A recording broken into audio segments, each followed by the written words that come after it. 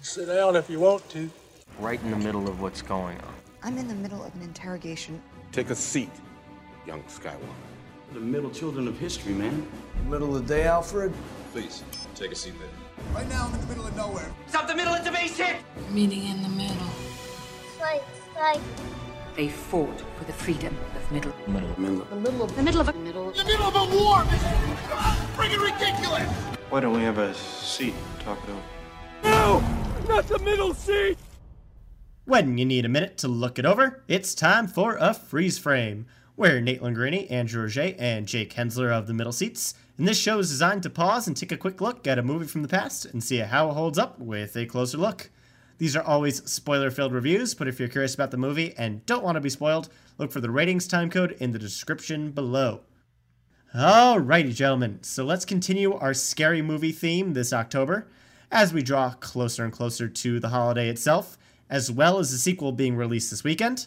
It's the perfect night to talk about John Carpenter's Halloween. Halloween night. A small American town. 15 years ago. I spent 8 years trying to reach him, and then another 7 trying to keep him locked up because I realized that what was living behind that boy's eyes was purely and simply evil.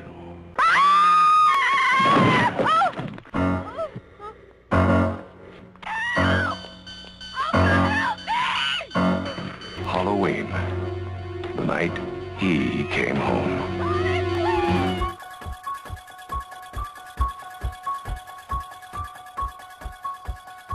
And there's the iconic theme that started it all, giving out goosebumps for 40 years. Ooh. Halloween is a slasher horror film that came out in 1978. It has since become a holiday staple that has launched 10 sequels and spin-offs. Halloween is the story of Michael Myers, a serial killer who escapes a sanitarium to return to his hometown. He attacks several victims over the course of the night, including Laurie Strode, a teenager played by Jamie Lee Curtis in her film debut. The movie also features Donald Pleasance as Dr. Loomis, as well as Nick Castle, who plays Michael Myers. So boys, what do we think about Halloween? Evil is certainly coming to Haddonfield, but does it hold up to today's horror scene, or is it just another disposable jump scare? Let's start with Jake. Halloween is I would say it pretty much started the slasher genre, and I think without the brilliant mind behind it, I don't think this works at all. Because as we've seen before, there are so many slasher movies that just do not work. And there is a reason. This is, I don't know, correct me if I'm wrong, this is kind of like the Godfather of them all, isn't it? It is certainly one of them. For slasher films, definitely, I would say. Texas Chainsaw might have been first, but around that range, yeah. But so I rewatched the original Halloween in July, and wow, does it hold up. It is just, Jamie Lee Curtis gives a really good performance, but it is just remarkably well directed. And that is really the story of this movie. If anybody else directed this, I don't think this has a franchise at all. And I think the serial killer genre itself is just different. It's just completely and utterly well-directed. Good camera angles all around, good suspense building, like tracking shots, just all around like effective filmmaking that, honestly changed the horror genre, in my opinion. Drew, what about you? First of all, I just want to commend Mr. Nate Lingurini after weeks of negotiations for actually watching this movie. Like, I was afraid he was going to chicken out and he was going to be like, I haven't seen it. Good night, everybody. Which, could still technically be possible. We haven't gotten to his opinion yet. that would be so funny. That would be quite I wouldn't even be mad. That would be the major trick or treat there. That would be pretty funny. I wouldn't even be mad. Talking Nate off the ledge of logging off the call when we tried to talk about this movie is that this movie's less about, yes, it is very influential for the horror genre. I completely agree with that. But it is less about blood and gore and definitely not about jump scares or anything like that. And it's just about pure tension. It's building up suspense through excellent filmmaking. That's the best way I can put it. It takes Michael Myers 50-something minutes in an hour-and-a-half movie to actually kill someone besides the opening. You know what I mean? Like in the main story. There's like 40 minutes of buildup is my point. And all of that time, none of it's wasted because it's setting up characters. It's setting up fear, paranoia. It's putting that in your head. It's using camera and it's using the amazing score to set a mood that ultimately pays off really well. It's a classic and it holds up. That's the best way you can put it. You can watch it at any point. I've seen it twice in 2 years at this point. I'm probably going to watch it next Halloween and the Halloween after that and after that. I think it's a great, great movie. Alrighty, so I guess that brings it to me. The moment we've all been waiting for. Yeah, so I'm obviously of a different opinion when it comes to the horror genre because I am a wuss. And I've avoided most of the Halloween classics just because I don't like scary movies. You guys are absolutely right, though, that this is definitely more of a thriller. It's definitely not as scary as I had made it up in my head, but it is incredibly tense, and it does a very good job. So I definitely enjoyed the movie for all the reasons we brought up. The score is really, really fun, and the scares are built up in a great way, almost exclusively through camera work. And there's a lot of stuff where you can tell that the horror genre has been inspired by this type of movie where stuff happens in the corners of the frame, subtle movements in the background that make for, honestly, just great cinema. So very well done by John Carpenter there. And I think the movie still holds up, even though it is 40 years old now. And a lot of things seem dated when you go back to them and rewatch them at this stage. And for the most part, I think it holds up. I think the only real flaw in the movie is that there's some pretty bad acting from a lot of the teenage actors in this movie. From some side characters. Which is almost like a staple of the genre at a certain, like it would feel weird if they were good, to be honest. But still, like a great movie that does not make. So I don't think this is a perfect movie, but I can definitely see a lot of the inspiration behind it. And I think it's really cool for that. Mm-hmm. I think it is really important to go over just the budget of this movie. This was made on a minuscule budget of $300,000, which is tiny for Hollywood. That's crazy. And it is one of the most highest returns on a movie ever because it made so much more at the box office because it was such a successful thriller. It was such a phenomenon. Yeah, absolutely. And some of the workarounds they used to make this movie work on such a small budget are really fascinating. The iconic mask of Michael Myers was a William Shatner mask that was bought for $1 and just spray painted white with the whole eyes cut out. I actually don't think I knew that. That's hilarious. Yeah. That's pretty crazy. That's so funny. I would hate to hear that if I was him. But Nate, I'm glad you finally got around to it and that you enjoyed, a classic horror movie because I think it is enjoyable. Even people who knock it like, oh, it's old, oh, it's cheesy, oh, it's got bad acting, oh, it's, it's not The Conjuring or, Insidious or whatever. It is like masterclass horror movie direction. Like it just all completely a stiff serial killer that you can't get away from. No matter how fast or slow he walks, he's going to catch you. And just great camera angles. Like the whole first shot is, I believe, a tracking shot, right? There's no cuts in the first scene. There's no visible cuts. There is like some editing workarounds. But yeah, it's a really cool single take shot. Really good opening tracking shot. And then honestly, the reveal that it's the 8 to 10-year-old little brother is like, for 1978, that must have been like, oh my God, what? It was a great reveal to me now.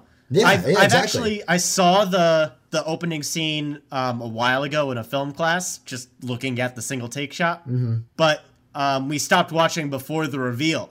So I rewatched it thinking that I knew what was going on, and then all of a sudden you got the little Michael Myers there, and that was already a surprise from the first 5 minutes of the movie for me. Right. So even now, it still works. Yeah, and that's absolutely great. And like you said, like things happening in the corner of the frame, he appears and he disappears. Just little things like that, just such good directing. I mean, I don't think we'd be talking about this movie otherwise. Plain and simple. There's two different levels of horror movies. There's like the ones you're describing, The Conjuring and those kind of movies, which are all the rage right now. The Haunting is one that comes to mind, like a classic horror movie that set up, supernatural elements of horror. And then there's the slasher flick. And to me, there's no movie that set up a whole subsection of the genre better than this one. Like, okay, Texas Chainsaw Massacre, maybe, but like, there's no Jason Voorhees or Freddy Krueger without Michael Myers. Like, they're all based on a point after him. Like, no movie has replicated really what this movie was able to accomplish on its first try, which is building tension and using very limited resources to make something iconic. You know what I mean? And they couldn't even replicate it in this own fucking series.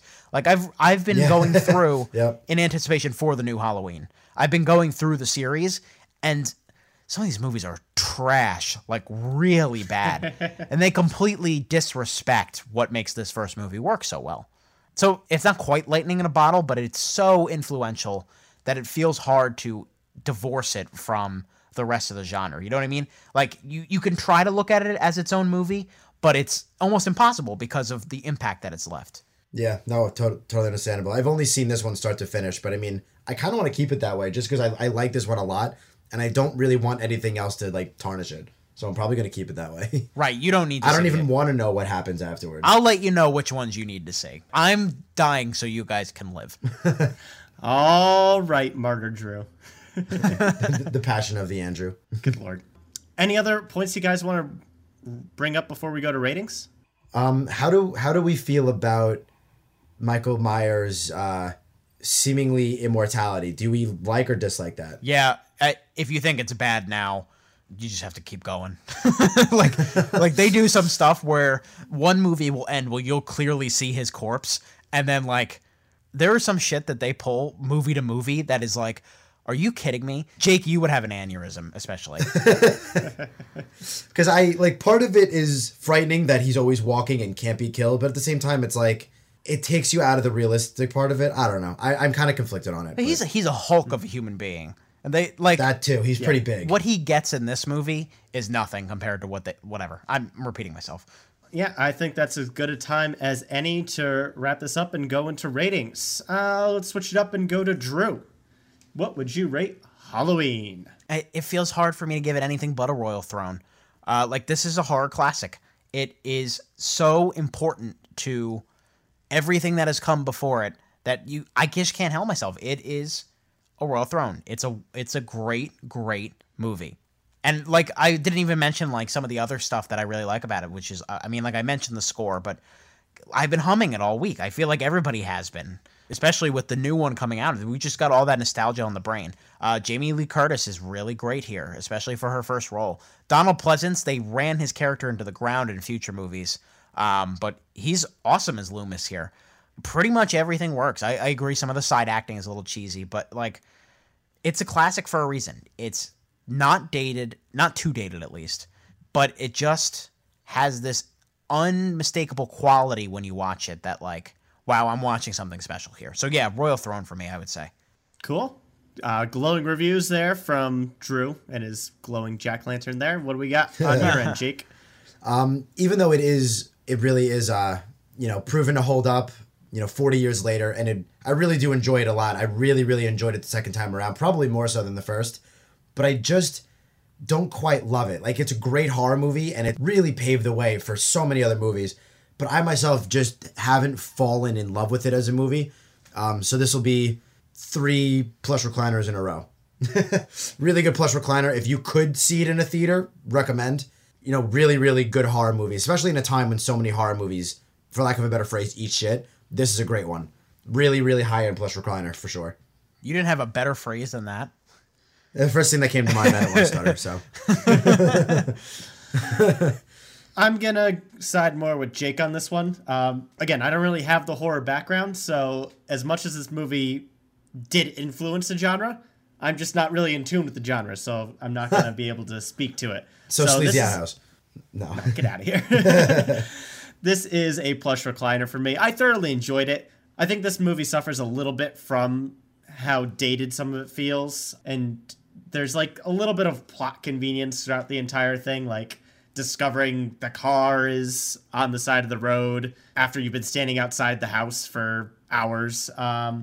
Just like no one believes the kid. Of course, nobody believes the kid, even though the main character was believing herself that she saw a freaky man hours before. Little things like that. Right, there are little plot grievances. Definitely some poor acting, especially from the side characters, that could have done better. And I'm not going to lie, there are some points where I almost laughed about how Michael Myers just flat out disappears, almost like Batman. Like, it's almost just like a little too surreal, especially at the beginning. But as the plot gets more tense and we've actually started killing people, his disappearances become much more intense and actually scary. But yeah, thoroughly enjoyed it. I'm glad it's like out of the way, and I'm hoping that the that the remake is more on the thrilling level and less on the scary level. Because I'm excited to see it again. I'm curious. Yeah, we'll see how it all goes.